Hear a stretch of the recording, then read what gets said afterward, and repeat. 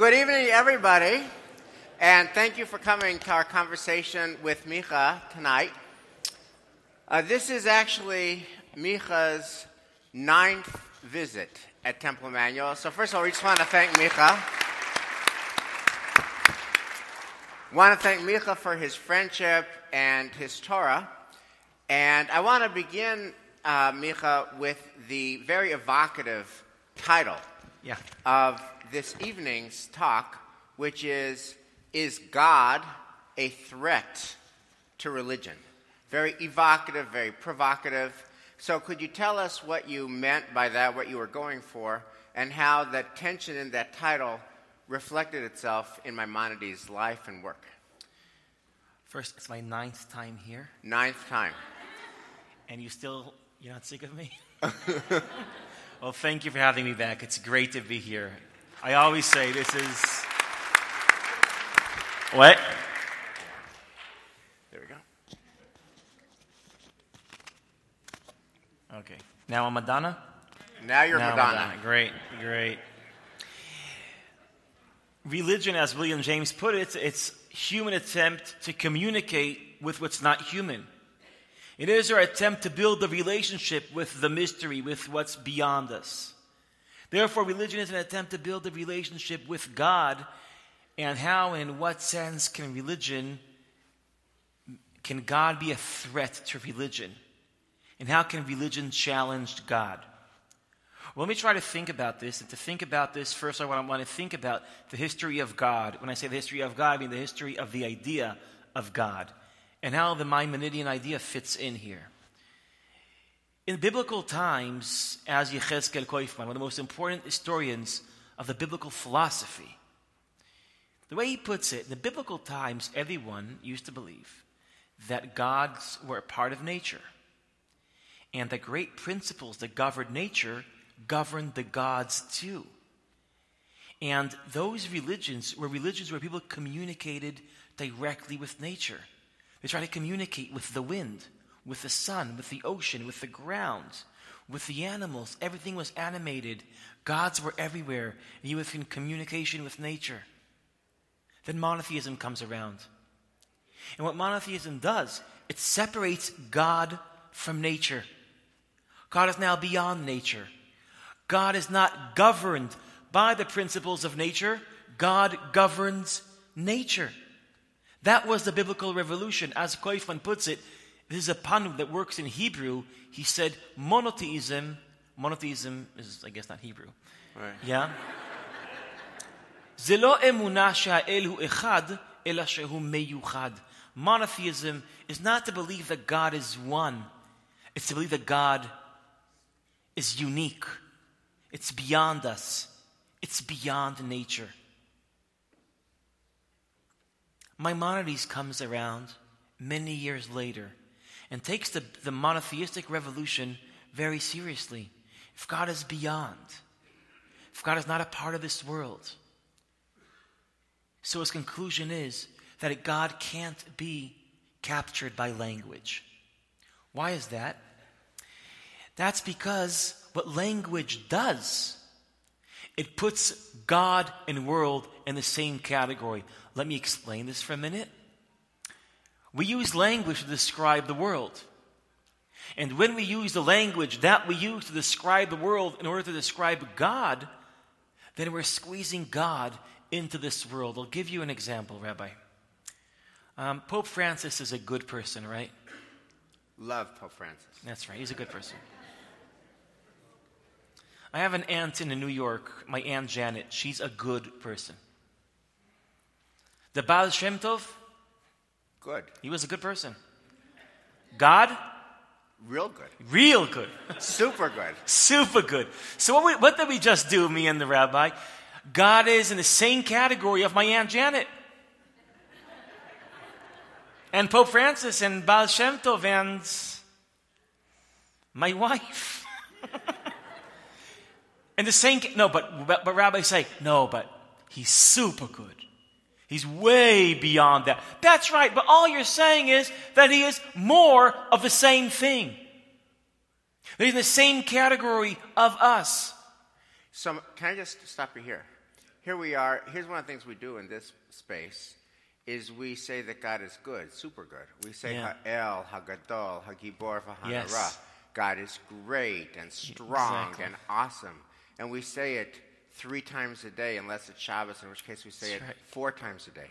So Maimonides says no words, but we're all about words. Inside every pew is a book of words called a Siddur that we use most of the Pew time. of the You're right. So Yeah. what does Maimonides, does he daven shacharit? So first of all, he does daven shacharit, but he believes that that's not praising God.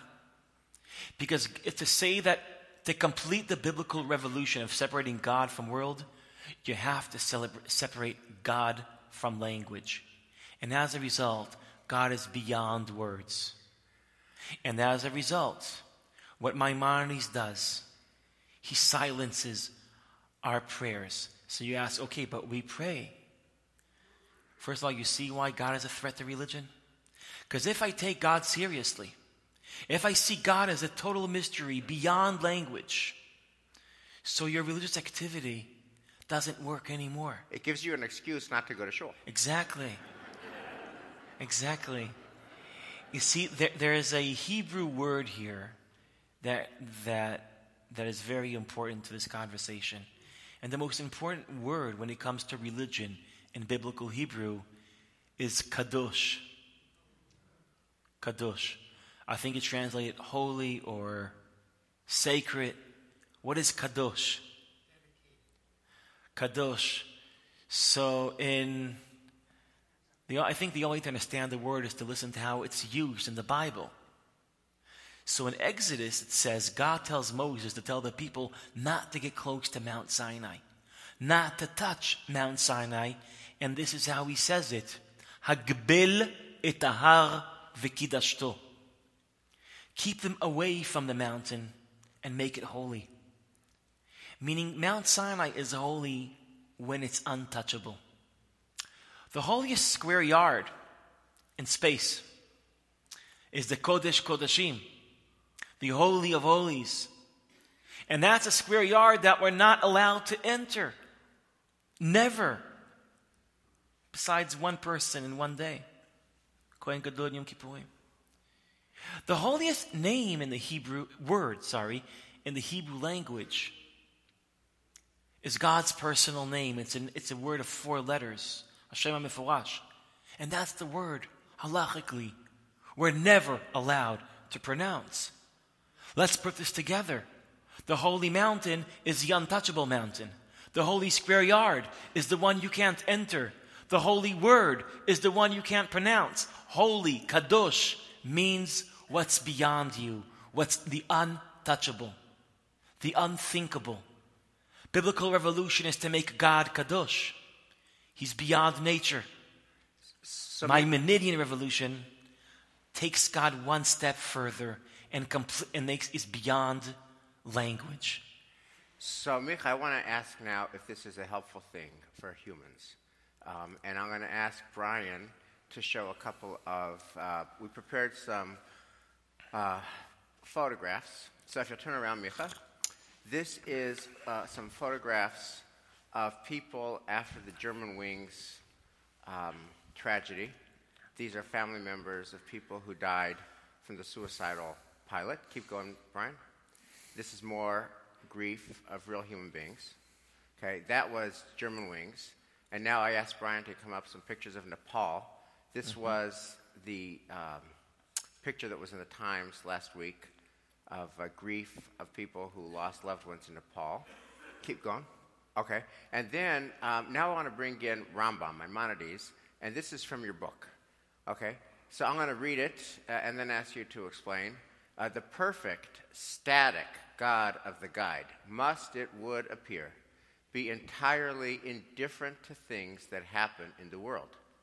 Maimonides describes the unchanging nature of God, faced with the absolute destruction of the world that took place at the time of the flood. Now, quoting Maimonides, it also says, the Lord sitteth at the flood, Adonai lamabul yashav. It means that when the state of the earth is changed and corrupted, there is no change in the relation of God, may he be exalted, to things. this relation remains the same, stable and permanent, whether the thing undergoes generation or corruption. In other words, literally, people could be drowning to death, and God is on the throne, untouched, unruffled, right. doesn't come down. So could you say, what is he saying, and is that helpful? Anything I'll say now won't be helpful. No, I'm serious. I'm serious. When terrible things happen to good people, so everything has a tendency, all our belief system has a tendency to collapse.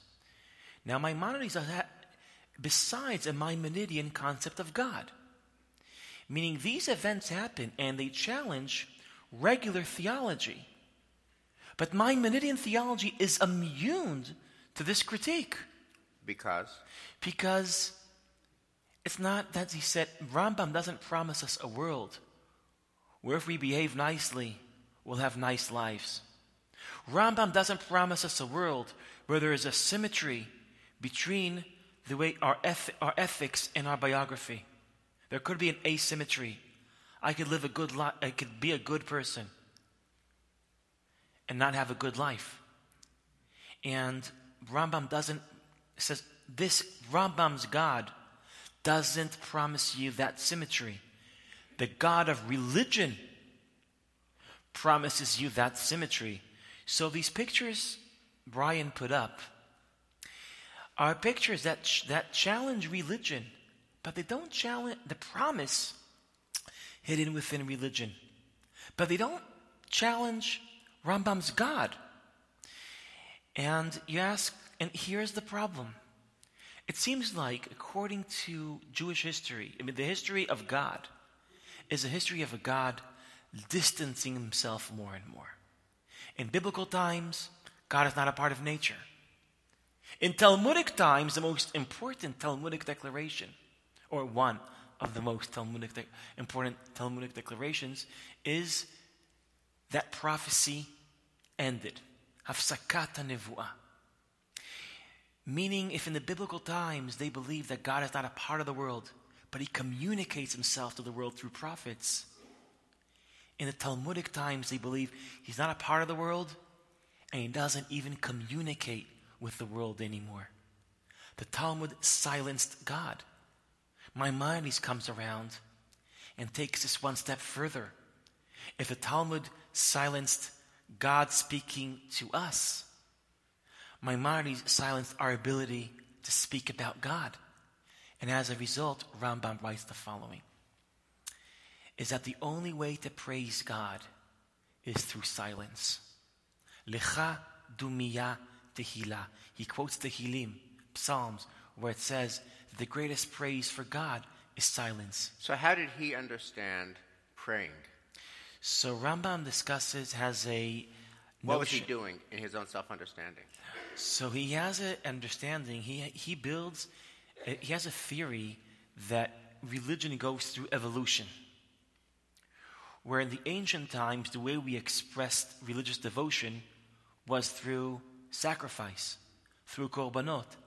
And that was because that was the language people knew to express that. That was because, he writes this in volume 3, chapter 32, the Torah accommodates itself to human nature. So we used to have sacrifice. It was the right idea for the right time. But then we evolved from that to prayer. And in the future, we will evolve from prayer to silence, to a certain form of meditation. That's the evolution of religion. Meaning, just like today we pray and we think about people once slaughtering animals and they look primitive to us, in the future, when the shul will turn into a meditating room. Right. So we'll think of the time we used to pray and it will seem... So, no joke, the Quaker meeting house, where people come together in silence, that sounds like Maimonides' more That sounds like a more... of prayer. That's right, a more Maimonidean. And also the notion that, I would say there's a theological zero-sum game here. Where it took me time to understand this. that the greatest threat to religion doesn't come from people that don't take God seriously. It comes from the people that take God too seriously. Most of my secular friends in Israel that are not religious, they believe in God. And it took me time to understand. It's not that they're not religious. Although they believe in God, they're not religious because they believe in God. God is too great to believe that I could change its mind by praying. Right. The Maimonidean God, the great God, is a God that you can't change, that you can't control, because he's greater than us. And what is religion about? It's about an attempt to change God's opinion, to control God. Therefore, if we take God seriously, religion collapses. Oh, and by the way, if I take religion seriously, and I feel like I'm controlling God, well, in a very deep sense, that's not God anymore. To say that you change God, that is denying that that is God. By definition, a God that you can control is, according to the Maimonidean definition, not a God. So, by the way, I got in trouble for this in Israel. Right. Because I was, there's a TV show called Chotzei Israel, Crossing Israel. A very interesting, I think the greatest interviewer in Israel, called Kobi Meidan. And he interviews I was interviewed about this book when it came out in 2010. And he's the type of interviewer that was like the therapist type. Sitting there, he's asking questions, and after 4 minutes you forget that you're on TV. And you're like opening your heart to him. And like, yeah, it's like, oh, exactly. Exactly. And you're like, wow. And exactly. So after a while, so I had this line that came out that if, according to Maimonides, I could change God, that's denying God's existence.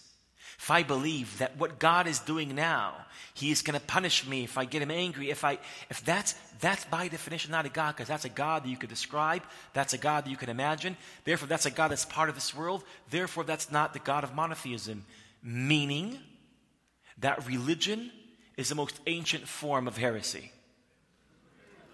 So I said that to Kobi Meidan. Religion is heresy. How did you feel about that? Great. So he got that line. Now the problem was that they had to sell this TV show. So for a week there was ads, there was promotions. So guess what line was repeated again and again on TV? Hadat hikfira. Religion is heresy. I said that again. And for a while I couldn't walk down the street without people saying to me, why did you say that religion is heresy? But you know what, Rabbi? In a very deep sense it is. Meaning if you think that through rituals you could change God, well, that's not God. And therefore, if you take religion seriously, that this works, that's not taking God seriously. If you take God seriously, you can't think religion works. Now this is a zero-sum game, and I think, Rabbi, that this is the perplexity that the book is about.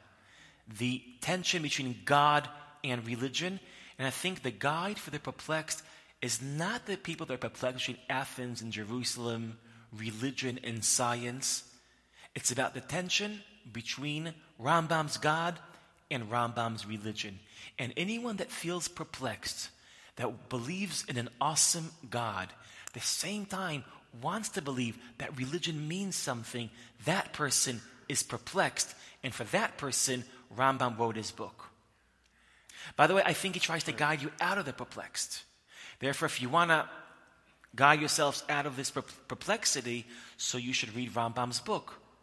But if you don't think you could read Rambam's book, so maybe you could just read a different book that came out. Micha, so talk to us about, just so we can put this Rambam in context, talk to us about what the Mishnah Torah is, or the Yad Chazakah, because you've been talking about the God of Maimonides and the religion of Maimonides. Yeah. But talk to us about what he does as a codifier of Jewish law, what that is, what that project was, and how these two different projects, the Jewish law, the religion, the davening, pray Shachrit, pray Mincha, pray Mariv, bench, beat your breast, etc., do all the religious stuff, how does that square with the God who cannot be tamed? Okay. This is very, you would expect that this unmovable God undermines religion, so you'd expect Rambam has nothing to do with halacha. There's only one problem. Rambam was the number one master of halacha. Rambam had two great achievements. The Guide, which he wrote when he was in his 50s, and Mishnah Torah. Now, Mishnah Torah is 14 books that captures and articulates and creates order in Talmudic law. Now, anyone that ever tried to study Talmud noticed that it's chaos. The Talmud has a few characteristics. One, that there's disagreements, and two, that the conversation is it's chaos. It's like a dream. It's like nothing works there. It's chaos. And Rambam did two things. Instead of taking the contradictions, the disagreement into his book, he erased the disagreements. And instead of the disagreements, he canonized only the conclusion. And where there's chaos, he created order. And as a result, if you want to really know Talmudic law, don't learn the Talmud. And some say that this was an important move, but a problematic move. Because what the power of the Talmud comes from its chaos, and furthermore, the power of the Talmud comes from the paradox that this is a canonized text. It's a text with authority. But if there's anything that undermines authority, it's a disagreement. As opposed to the Roman law, here we have what our text of authority, its content, challenges authority. That is the great tension that comes from the Talmud. Rambam erases that tension, because he erases the disagreement that led to a conclusion and canonizes only the conclusion. So he was asked by a scholar called Rabbi Pinchas HaDayan, why did you do that? And his answer was, well, I didn't want people to know that there are disagreements when it comes to halacha, because disagreements create doubt, and I wanted to create halachic certainty. Now, why is this interesting? That Rambam was so dogmatic that he wanted to erase doubt, and therefore he wanted to erase all the disagreements so he won't be exposed to them. That is because when he writes the Guide for the Perplexed, when it comes to when it comes to the big questions, so let's say the question of providence, Rambam introduces providence the following way. He says, in the history of theology, there are 5 different approaches to providence. He'll share with you all of them. When it comes to prophecy, he says, there's 3 attitudes to prophecy. I'll share with you all of them. When it comes to creation, there's 3 attitudes, Aristotle, Plato's, and the one of religious people. I'll share with you all of them, and I'll give everyone the best argument. Which means when it comes to halacha, he hides the machloket, the disagreement. When it comes to philosophy, he exposes us to all the opinions, to the great disagreements. Why does he do that? Here's my reading, Rabbi. If he wrote to Pinchas HaDayan that disagreement creates doubt, that's why he hid the disagreement from Mishnah Torah. So I want to learn from that answer and to try and to use that to understand why does he inject disagreement in the Guide? Because when it comes to philosophy, he wants to create doubt. His double project, his halachic project and philosophical project, is an attempt to create halachic certainty and philosophic doubt. Why is that? Because Rambam didn't like the Jewish intellectual project. What Jews are doing for generations is arguing about milchiks and fleishiks. For generations, what we're arguing about, what do you do when we're arguing halachic conversations, and so much intellectual creativity is going to the halachic ongoing conversation. What Rambam is trying to achieve is to stop that conversation, but to end that conversation by erasing doubt, by reaching the conclusion and shifting the Jewish intellectual power to a new conversation, to big philosophical questions. That's what he tried to achieve. And he probably failed. Because you know what Jews did to Mishnah Torah, the book that's supposed to end the conversation? They offered pirushim, interpretations, to Mishnah Torah. Right. And they added Mishnah Torah to the conversation. And there's so many arguments. What did Rambam mean in Mishnah Torah? Meaning he didn't manage to stop the Talmudic conversation. He became a part of the Talmudic conversation, and the philosophical conversation where he wanted to shift the Jewish intellectual energy to, it didn't really move that direction, unless we'll have a renaissance of Jewish philosophy in the 21st century. So, Micha, here's what I'm perplexed about in light of your lecture, which is, if Maimonides meant what he wrote when he wrote the guide, why would he care so much about halacha at all? Why would he spend 14 volumes on halacha at all if he feels that there's something somehow off about the religious project? Mm-hmm. I'm davening, I'm trying to control God. I'm beating my breast, I'm trying to control God. I'm keeping kosher, I'm trying to control God. I'm doing Shabbos, I'm trying to control God. And I know that God can't be tamed. God is so other. So how do you put these two Maimonides together? Yeah. Rambam answers your question in 25 chapters in the guide. I only read through chapter 24. So in volume 3, chapter 25 till volume 3, chapter 50, 25 chapters are about the meaning of mitzvot, the hidden meaning of mitzvot. And Rambam argues that every mitzvah has a purpose. And not only that every mitzvah has a purpose, it has a rational purpose that could be rationally exposed if we only try. By the way, he denies, in the Talmudic tradition, they differentiate between chukim and mishpatim. Mishpatim are the mitzvot that you can understand, like thou shalt not murder. Chukim are the mitzvot that you can't understand and just accept, like shatnez. Wool and linen mixtures. Okay, all these things that, okay, there's no reason, okay. Rambam says, no, this is how I read that Talmudic distinction. Mishpatim are mitzvot that are easy to understand. Chukim are mitzvot that you can understand, but it's a lot harder. That's how he understands it. And in 25 chapters, he tries to rationalize it. And one of his arguments is the following. Mitzvot do change the world. But they don't change the mitzveh, God, the commander. It changes the mitzveh, the human being, the one that's commanded. Meaning mitzvot, Rambam was an Aristotelian in the following sense. There was a disagreement among the great philosophers, let's say Socrates and Aristotle. How do you create virtue? How do you create a better personality? And Aristotle and Socrates thought that you do that by deepening your understanding of virtue. If we'll understand the depth, what virtue is, we'll become virtuous. By understanding what good is, you become good. Aristotle said, it doesn't work that way. How do you say when there's someone who's a doctor of lungs?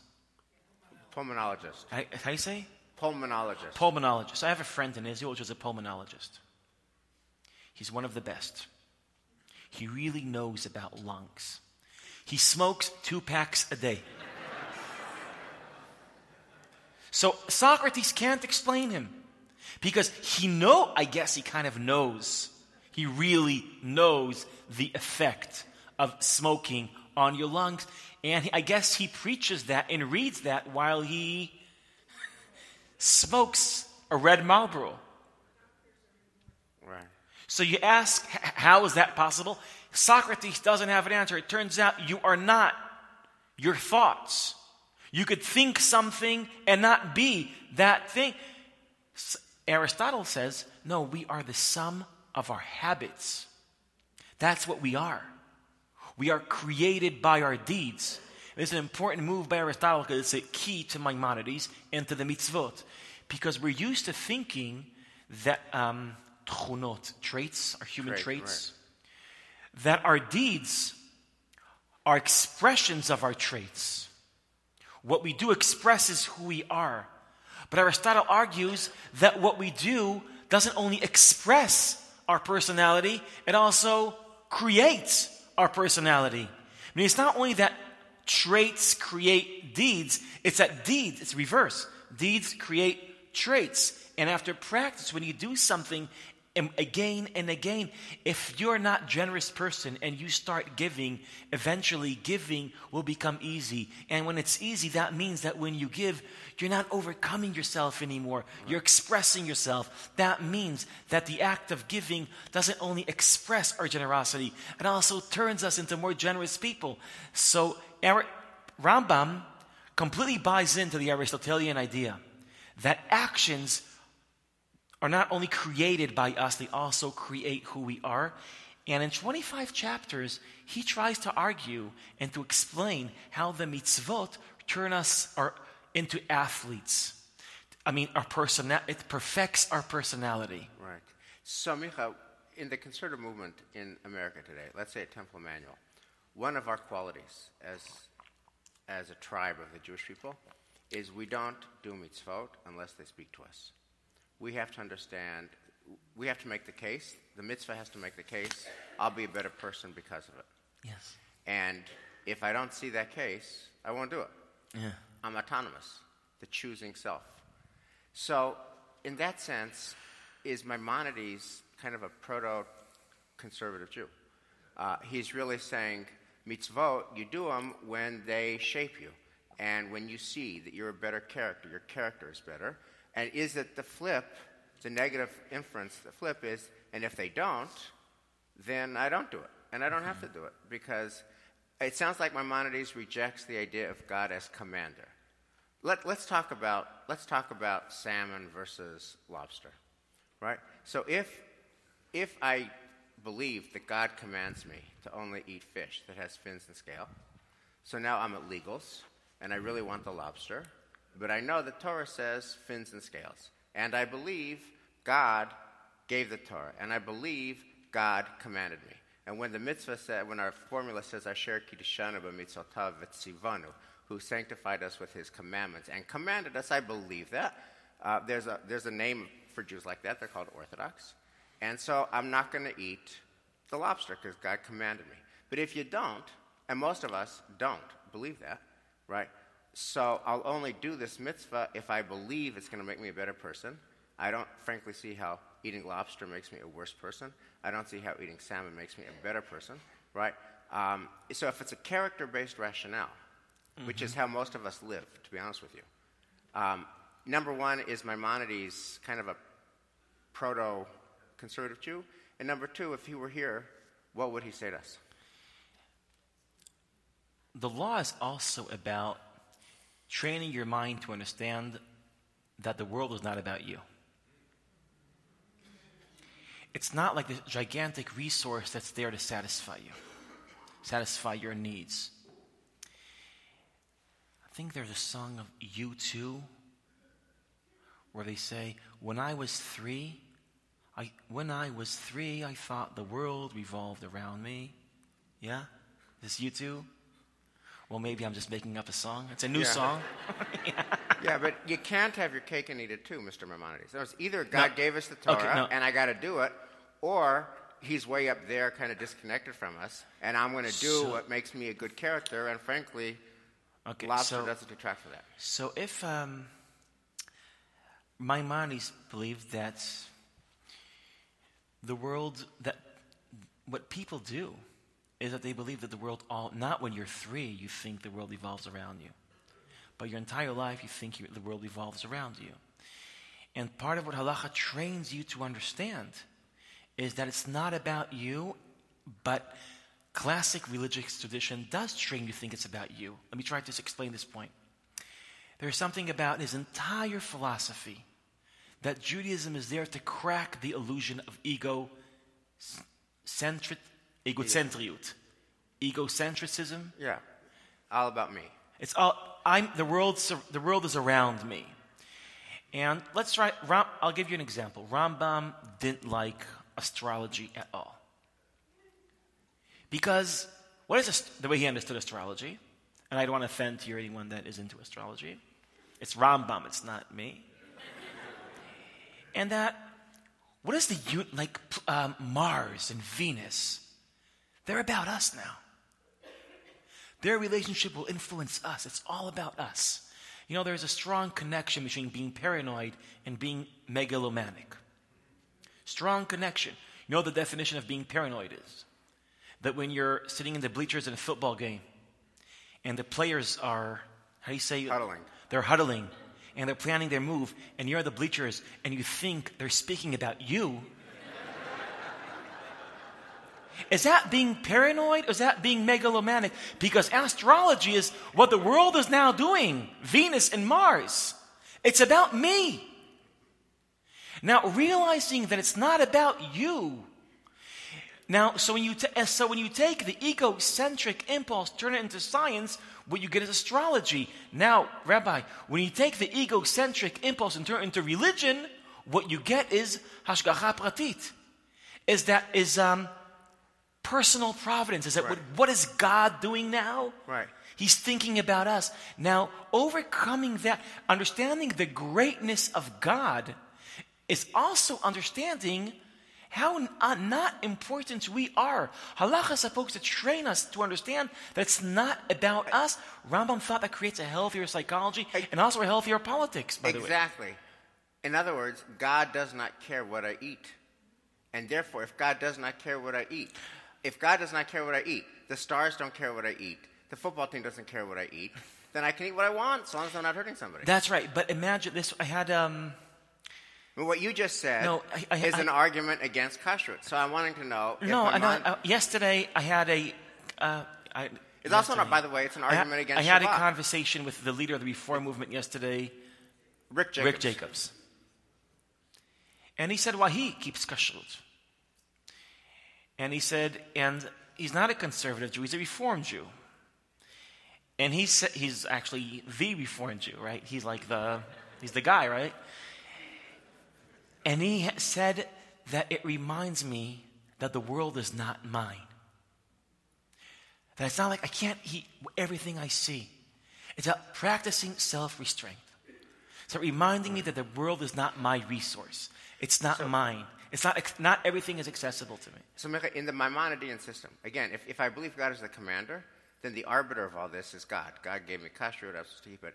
In the Maimonidean system of character and traits, that good deeds build good character, who gets to be the judge? Do I get to judge? If for a good Maimonidean, am I free to say, I'm the judge of whether this mitzvah will mold my character? No. So I would say there's two elements here. First of all, the mitzvot are divine. But what makes them divine is two things. Here, it's a little bit complicated. No, I don't want to get into the muck, but... Okay. But the nature is divine, right? Moses looked at nature, internalized the principles of nature, right, and he turned them into the laws of the Torah, which means that the laws of the Torah are a reflection of the wisdom of nature. And since the wisdom of nature is divine wisdom, as a result, the Torah is divine. Was that too complicated? Well, last question on this. Okay. Hold on a second. If Maimonides were alive today, the Maimonides who authored the guide, would he be an Orthodox, conservative, Reform, or Reconstructionist Jew? No joke, that's a serious question. Not the Halacha, Mishnah Torah Maimonides, but the guide, the book that you wrote about, that guy. Would he be at our shul? Would he be the Reform synagogue down the street, or would he be at Shaarei Tefillah, the Orthodox synagogue? Actually, I think that the guide of Mishnah Torah is the same, the Rambam of Mishnah Torah is the same Rambam of the guy of the Perplexity. And the introduction to Mishnah Torah, I think he might give us an answer. The introduction to Mishnah Torah, he asks, why do we have to obey the Talmud. And not, let's say, the rabbis that came after the Talmud. They have no authority. We have to obey the Talmud. And he denies a very important notion in the history of halacha. It's called hitma'atut hadorot. There is this belief that throughout history we're regressing, which means in the time of the Talmud they were giants, and as we move on in time, we are smaller and smaller, which creates, like a glorification of their time. We can't understand what they understood. We can't ever know what they know. And as a result, we only have to surrender to what they said. He completely doesn't accept that. And he says the reason why we have to accept and surrender to the Talmud is not because they were giants, but because the Talmud was accepted among the Jewish people. Therefore, when I obey the Talmud, I'm not obeying the Talmud, I'm obeying the Jewish people that accepted the Talmud. The authority is the Jewish people. So maybe that answers your question. In the sense that by connecting myself to halacha, I am connecting myself to the club that throughout the generations was devoted to halacha, but that's the club that has the authority to adjust the halacha. Is that orthodoxy? Is that conservative? Is that reconstruct? Well, that's a bigger question. Okay. Micha, one of the beautiful points in your book that really spoke to many of us as we've been studying it, but perhaps not everybody has, is Maimonides' statement, as you brought it out, that the stories in the Torah didn't happen that way, the parable, and that they're actually more powerful for that. So could you kind of share that the stories didn't happen that way, and then talk about, therefore, what would he do with the Exodus story and the 10 plagues, and therefore what would he do with the revelation at Sinai? Ever since the 19th century, the whole relationship between truth and history got us all confused. We started thinking that for something to be true, it had to historically happen. Let's say I tell you a joke now, okay? A Frenchman, an Israeli, and an American are on an airplane, and there's only one parachute. I'm just making this up, okay? And then in the end of the joke, everyone starts laughing their hearts out. You know the people that when they laugh, they can't control themselves, they start hitting the floor as a result? Imagine that happens. And then in the end, you'll ask me, Micha, I had a question. Did that really happen? Was there really an airplane with a Frenchman, Israeli, and American, and there was only one parachute? Did that really happen? Let's say I tell Rebbe, I don't know, maybe it didn't. So he'd say, so it's not a real joke. How do you measure a real joke? If it was real, how do you measure a real joke? If it made people laugh. How do you measure the Torah? Rashi asks us to measure the Torah the following way. Rashi, the first Rashi in the Torah, Rashi says, the Torah was supposed to begin with the first mitzvah because the purpose of the Torah is not to describe the world for us, but to instruct us how to behave in this world and how to create this world. So he says, it describes the structure of the world, not so we'll know science, not so we'll know history. It's there because something in those stories guides us how to behave and repair this world. The Torah is doesn't offer us a description of reality. It's an attempt to turn us into people that can change reality. The story of Exodus, by the way, is a great example. Michael Walzer wrote this great book, Exodus and Revolution, where he shows that many, many revolutions in modern times were inspired by the story of Exodus, including the story of the United States of America. When the founders got on a boat, crossed the ocean, they thought that the British king was Pharaoh. That's what they called him. He was Pharaoh. The ocean is the Red Sea. America is Canaan. What are they saying to themselves? They are not analyzing Exodus. They're not interpreting Exodus. They were living Exodus. Later on, when Martin Luther King will march, he will say, well, now we are the Hebrews. Everything turns around. The founders, the descendants of the founders that they thought they were the Hebrews, well, now they are Pharaoh. And now, what was he? And we're saying, let my people go? He wasn't analyzing that story. What was he doing? He was living that story. We say in Leil HaSeder, Chayav Adam bechol dor v'dor. Chayav Adam lirot et atzmo ki'ilu hu yatsa mitzrayim. Every generation, a person has to see himself as if he came out of Egypt. I think that was a commandment that was observed by many, many nations. They all see themselves as... So I have the question, what happens if someone will discover that Exodus didn't happen? We don't have no archaeological evidence that it happened. Well, it's still a true story. You know why? It's not a true story. I don't know if it reflects history. I do know that it creates history. I don't know, what is the relationship between a story and reality? So the way we start thinking about this, in a wrong way, in the 19th century, the relationship is the following. A story has to describe reality. When it comes to Exodus, reality seems always to describe the story. Meaning, or to imitate the story. There's an Israeli thinker that noticed that, you know a TV show called Seinfeld? It's an Israeli TV show. I was wondering if it arrived here too. Just wondering. So there was a time, every time there was like a comic moment, someone would say, hey, that's like Seinfeld. And you noticed how interesting that is. Because Aristotle wrote that art is a representation of reality. But now it seems like it's reversed. Because if when there's a funny moment, you see that's like Seinfeld, that's not that art represents reality. Now it seems like reality reminds us of art. I would say that's the dynamic of Exodus. So Rambam comes along and says,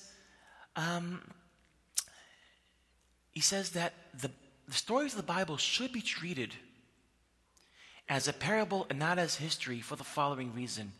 If it's history, it's not interesting. If it's history, so it's about them. If it's a parable, it's about us. If it's history, it's about something that happened. If it's a parable, it's about something that happens. Meaning by turning it from history to a parable, it's not less true, it's more real. And in that sense, and here's the thing, Rambam didn't write this as an apology against some Israeli archaeologists that are trying to prove that didn't happen. He didn't write it as a reaction to them. He wrote it as an expression of his internal truth. And the fact that a book wasn't reacting to a critique offers this answer, makes it even a more viable and interesting answer to that critique. Micha, how was the book received in its own time and context? And I know that there's something about Maimonidean controversies and the burning of books, etc. In what way, how was it his guide received, and what was it about him and his thoughts and his ideas that stirred controversy? Well, isn't it kind of clear? Did people get that? Did people read it? I mean, it took you to explain it to us. So did people get it at the time? Well, who understands these I would say he did, the first thing that he did, he admits that his sources are not Jewish sources. So the monopoly of Jewish tradition on our intellect is cracked in the opening of the guide. And is he the first Jewish thinker to do that? No, but he's very loud about it. Loud. In volume 2, chapter 25, he says that he would have, if he was persuaded by Aristotle's argument that the world wasn't created, it's eternal, never created, he says the following, and it's a clear statement. He said, I have no problem to believe that the world wasn't created, that the world is eternal, because I have to be devoted to my intellect. And then he says, but it says, first verse in Genesis, that the world was created. He said, and then he says, I'd have no problem to interpret that verse As a parable. as a parable. So now Jews always interpret the Bible the way they want, but he was the first to admit it. Wow. So that was controversial. Non-Jewish sources. What else made his work, that work and other work, controversial? Well, the notion that God is unchangeable, therefore we can't change God, empties religion from its significance. And people got that? That was very threatening. The scholars got that. They shared the news, and then they started burning his books. By the way, not only Mishnah Torah, also the first book of, not only the guide, also the first book of Mishnah Torah was added to the fire. They needed more paper, so it was added to the fire. Jews were burning his books. Some Jews were burning his books. Right. Talk to us about resurrection of the dead, which is in the Amidah 5 times, Machai HaMetim. What did the Rambam do with resurrection of the dead, which is a central feature of Jewish prayer, and in general, the soul and the afterlife, and all those mystical things? Well, Rambam thought it's not a healthy fantasy. He thought it was a fantasy. It's not a healthy fantasy. Not only is it a wrong fantasy, it's not going to happen. Sorry. He says this? But he says no resurrection. No, he doesn't say this. Actually, it's a good question. I mean, he was accused of not believing in Tchiyat HaMetim. So he has to write, because there was a good reasons. People that read him realized it's impossible. He believes in that. So he was accused. And then he had to write to try to prove that he believes in that anyway. In an article called Igeret Tchiyat HaMetim, which is a masterpiece in disguising what he really thinks. And a lot of scholarly work was done about this. But besides the fact that intellectually he thought it was false, also from the point of view of religious psychology, it wasn't healthy. Because Rambam wanted us not to focus on our bodies, but to focus on our minds, to go beyond our bodies. Now, Tchiyat HaMetim is a fantasy that after you die and you're pure intellect now, then what's the next stage? You finally got rid of your body. You're elevated. What's next stage? You're back. You're back trapped in your body. That's not heaven. That's the other. So it's not a fantasy to develop. You have to be very materialistic, hedonistic, connected to your body, to have a fantasy that in your future I'll get my body back. So he thought that was materialistic. It's not spiritual. And the fantasy to cultivate is a fantasy to me to get rid of my body and to develop only spiritually. So he thought it wasn't a healthy move. But I'll share with you, there is the Kotzker Rebbe, one of the greatest Hasidic masters that ever lived, the Rebbe Mikotsk. He once was asked, the Hasidim believe that their masters have powers. And he was asked, why don't you, if you have so much powers, why don't you resurrect the dead? And he said, you know why? It's too easy. It's too easy. It's very easy to make dead people alive. But I have a harder job. I try to resurrect people that are living. That needs a miracle. Wow. And I would say that story of the Kotzker, I think, so you ask, is it true? Can he really resurrect the dead? I think he was trying to say something. That our life is about trying to give life to the living. Right. And not to focus on the dead. Micha, talk to us. Maimonides is described as an arch intellect, rationalist. Yes. Talk to us about you, Micha Goodman, and your view of rationalism and its limits when it comes to matters of the heart and soul and religion. Well, Rambam writes in one of the chapters in the guide that he knows that he's going to be attacked for being rational. And that's because he says people have a tendency to see if you're rational, you're not emotional, you're not connected. And he writes that people think that there is an intuitive connection between mystery and a religious experience. I had and I find that something I shared with you personally, the story in Tel Aviv University, where I was teaching a class in Tel Aviv University. This was a few years ago. And in the middle of my class, I was distracted. I lost my line of thought. Then I was distracted again. Then I lost the fact that I was even lost. Then I was distracted again. Eventually, I have no idea what I'm talking about. It was like a half an hour to the class. I have no idea what I'm talking about. And now what lectures do sometimes, they fake that they do know what they're talking about. So I'm just trying to disguise the fact that I have no idea where I am, what I'm talking about. And when it comes to these situations, we start using words, especially the word dialectic. It's dialectic. So I was saying there's a dialectic tension here in a Hegelian move, and I was being and I was suffering, and they were suffering, and I didn't know what I was saying, and they had no idea what I was saying. And thank God the class ended, and when it ended, I realized I did a horrible job. I just want to go home. I want no interaction with students. Because Israeli students can actually tell you what they think. So I'm just going to walk to my car as quickly as possible. So I start walking to my car, trying to avoid students. But then there's a stubborn student that says, Dr. Goodman. So I did as if I didn't hear him, and I'm just walking. And he's walking after me. So here's a question. What will come first, my car or the student? So I'm just walking quickly. I can't hear anything. I'm walking quickly. I get to my car. I open the door, and then he's there. And he says to me, Dr. Goodman, I want to say something to you. So I say to myself, okay, just let him say it, and we'll get it over with. And I said, okay, what do you want to say to me?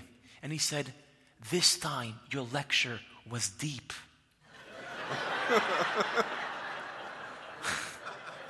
Hapam zaya amok.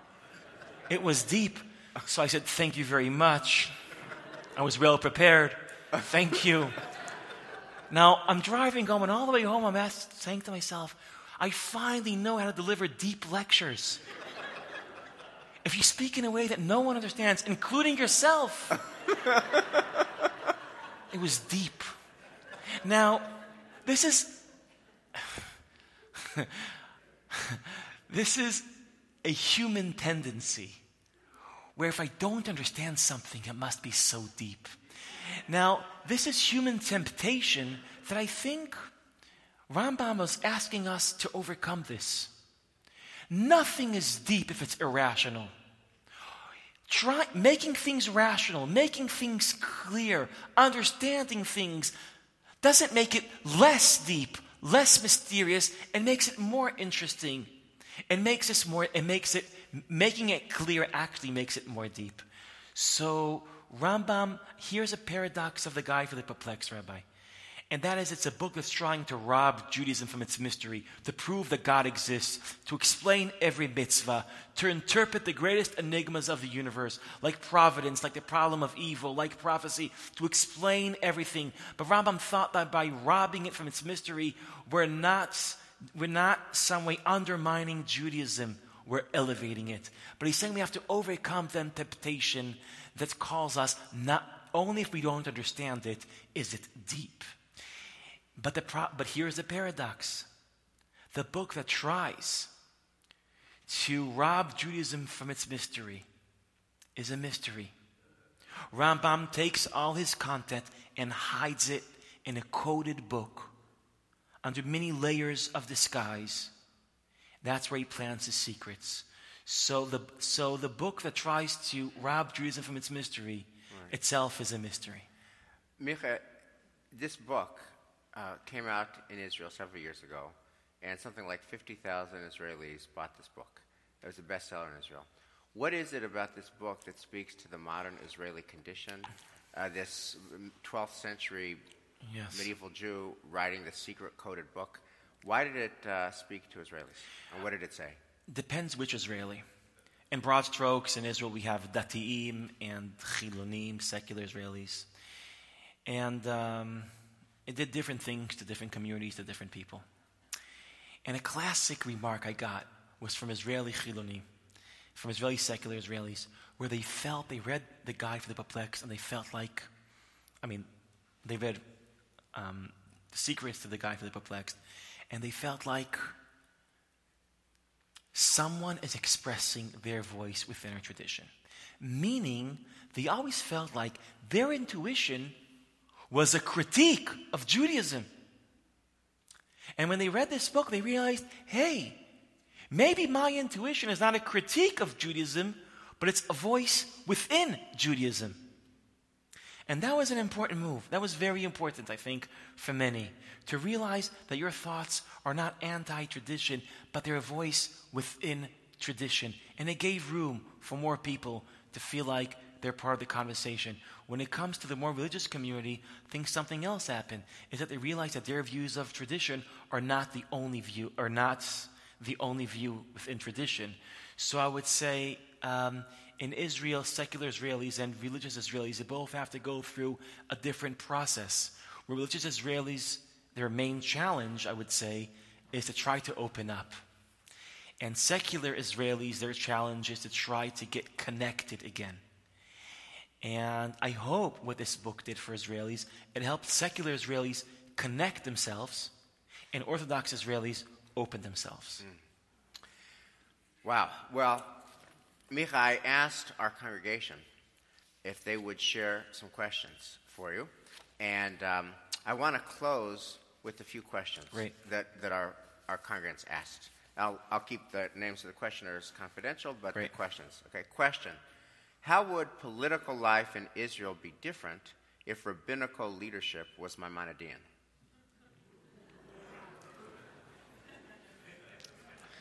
Yeah, it's a deep question.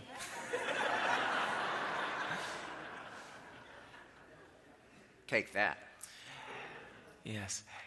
Rambam in 351 has the following parable. He says the world is like a city.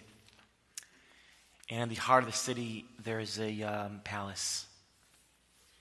And in the heart of the palace, there is a king. And the closer you are to the king is God. And who's closer to God and who's not? And here's the answer he has.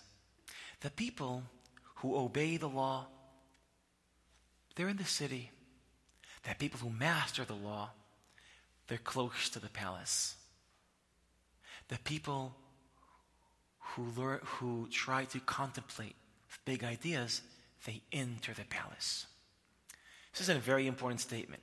That's saying that obeying the law and mastering the law gets you close to God, but not close enough. In order to get closer to God, you don't do that using the law. You have to go beyond the law, to greater ideas, to something else. And why is this important, Rabbi? It's because today there is a different notion. And this is how it would look like today. You get closer to the palace by obeying the law. You get closer to the palace by strictly obeying the law. And you get even closer by being even more strict with the law. Meaning, today, the notion of religious excellence collapsed into halacha. What is a good normative Jew? Obeys halacha. What is an excellent Jew? He's machmir. How do you say? He's strict. He's strict with halacha. Rambam separated religious excellence from just being normative.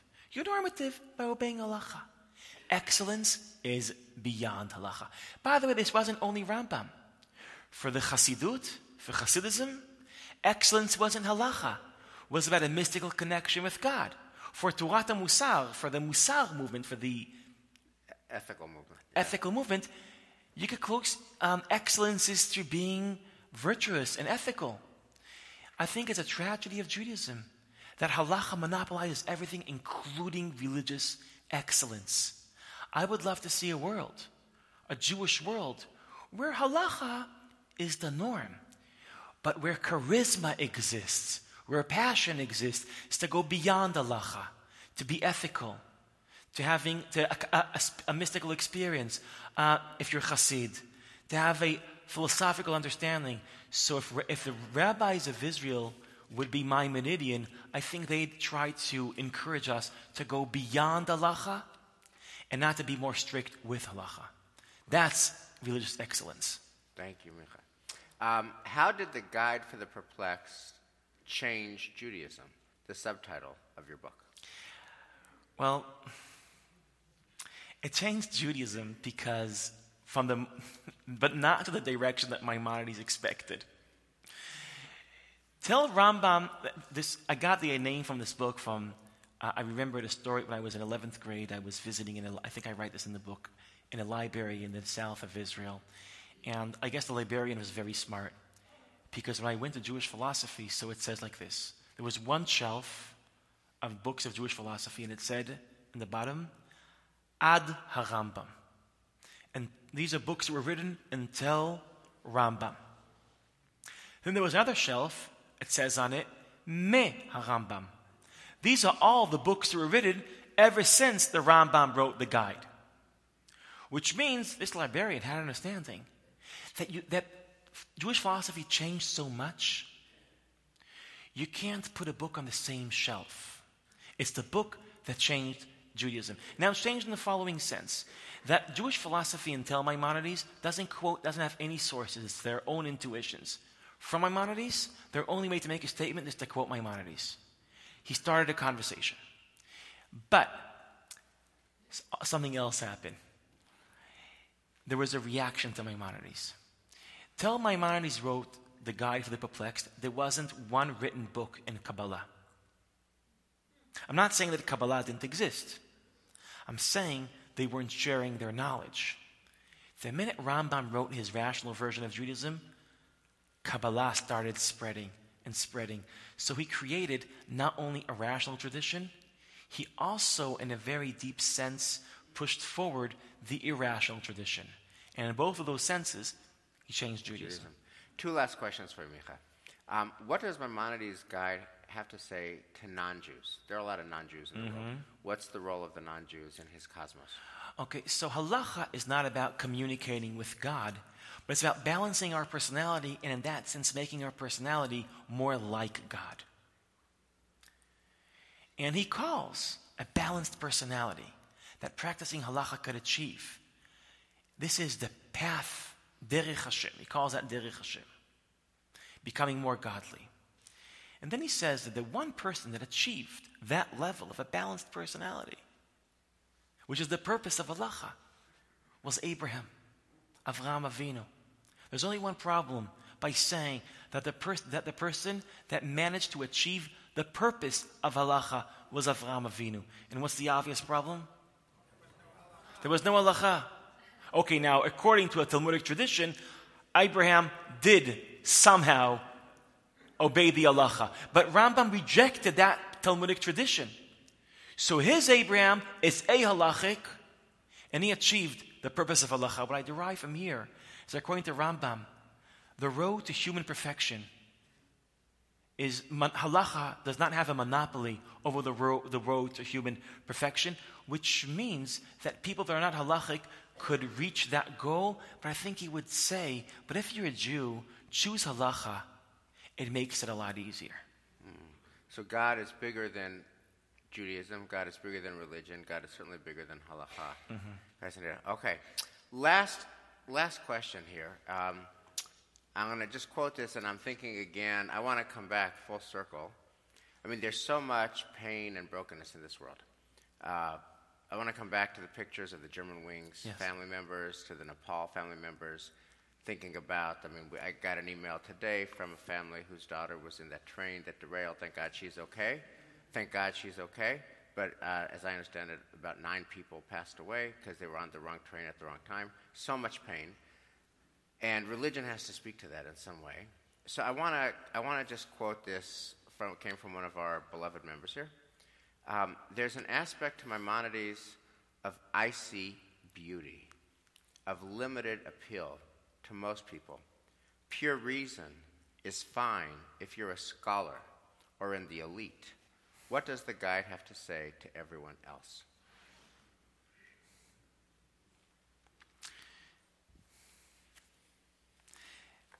Towards the Guide for the Perplexed is a book with 3 different endings. It's true. You walk through the book, then at the end of volume 3, he offers an ending to the book. And then you think you finished the book, there's another chapter. And then he offers another conclusion. Okay, now the book ends, the end. Then there's another chapter, and he offers another ending. Now this was very confusing to scholars. What's the real ending of the guide? One ending is a mystical ending, where the purpose of life is a mystical experience. We have union with the universe. Some scholars say that's the real Maimonides. Maimonides was truly a mystic. The second was that he speaks about complete devotion to halacha. It's an interesting move. We won't go into it. Some say that's the real Maimonides. It's about being frum, not mystical, frum. Halachic. That's what the whole purpose is about. And then that third ending, he says, if you understand all this philosophy, your real role now is to go back into the world and fight for change and change the world politically. So some say that's the real last chapter of the guide. So many say, no, this is it. In the end, the purpose is political. It's the philosophy has to translate into action. After you deeply understand the world, you have to go out and change it. So who's the real Rambam? The mystic, the halachic, or the political? I think Rambam offers all three endings because he's telling all his readers, choose your ending. For someone, the whole voyage of the guide could end with silence, with mystical passion and union. For another, with halacha, and with another, with social action. Choose your ending. When it comes to everything happening in Nepal, Maimonides, I think, would say, what the Torah is asking us is not to make theological sense of what happened in the world. It's asking us to change that world. There is a religious moment in Nepal. It's the calling not to accept reality the way it is. Being a great religious person is not justifying, not explaining what happened. It's creating a world where this can't happen. Or when it happens, it's not as bad. And therefore, the last chapter of the guide is Maimonides telling you, if you really understood this book, you realize that being a religious person is realizing that it's not about God, it's about you. And you can't blame God. You should take responsibility.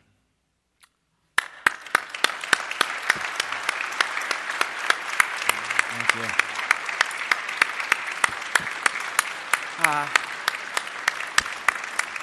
So I just want to make a couple of announcements here.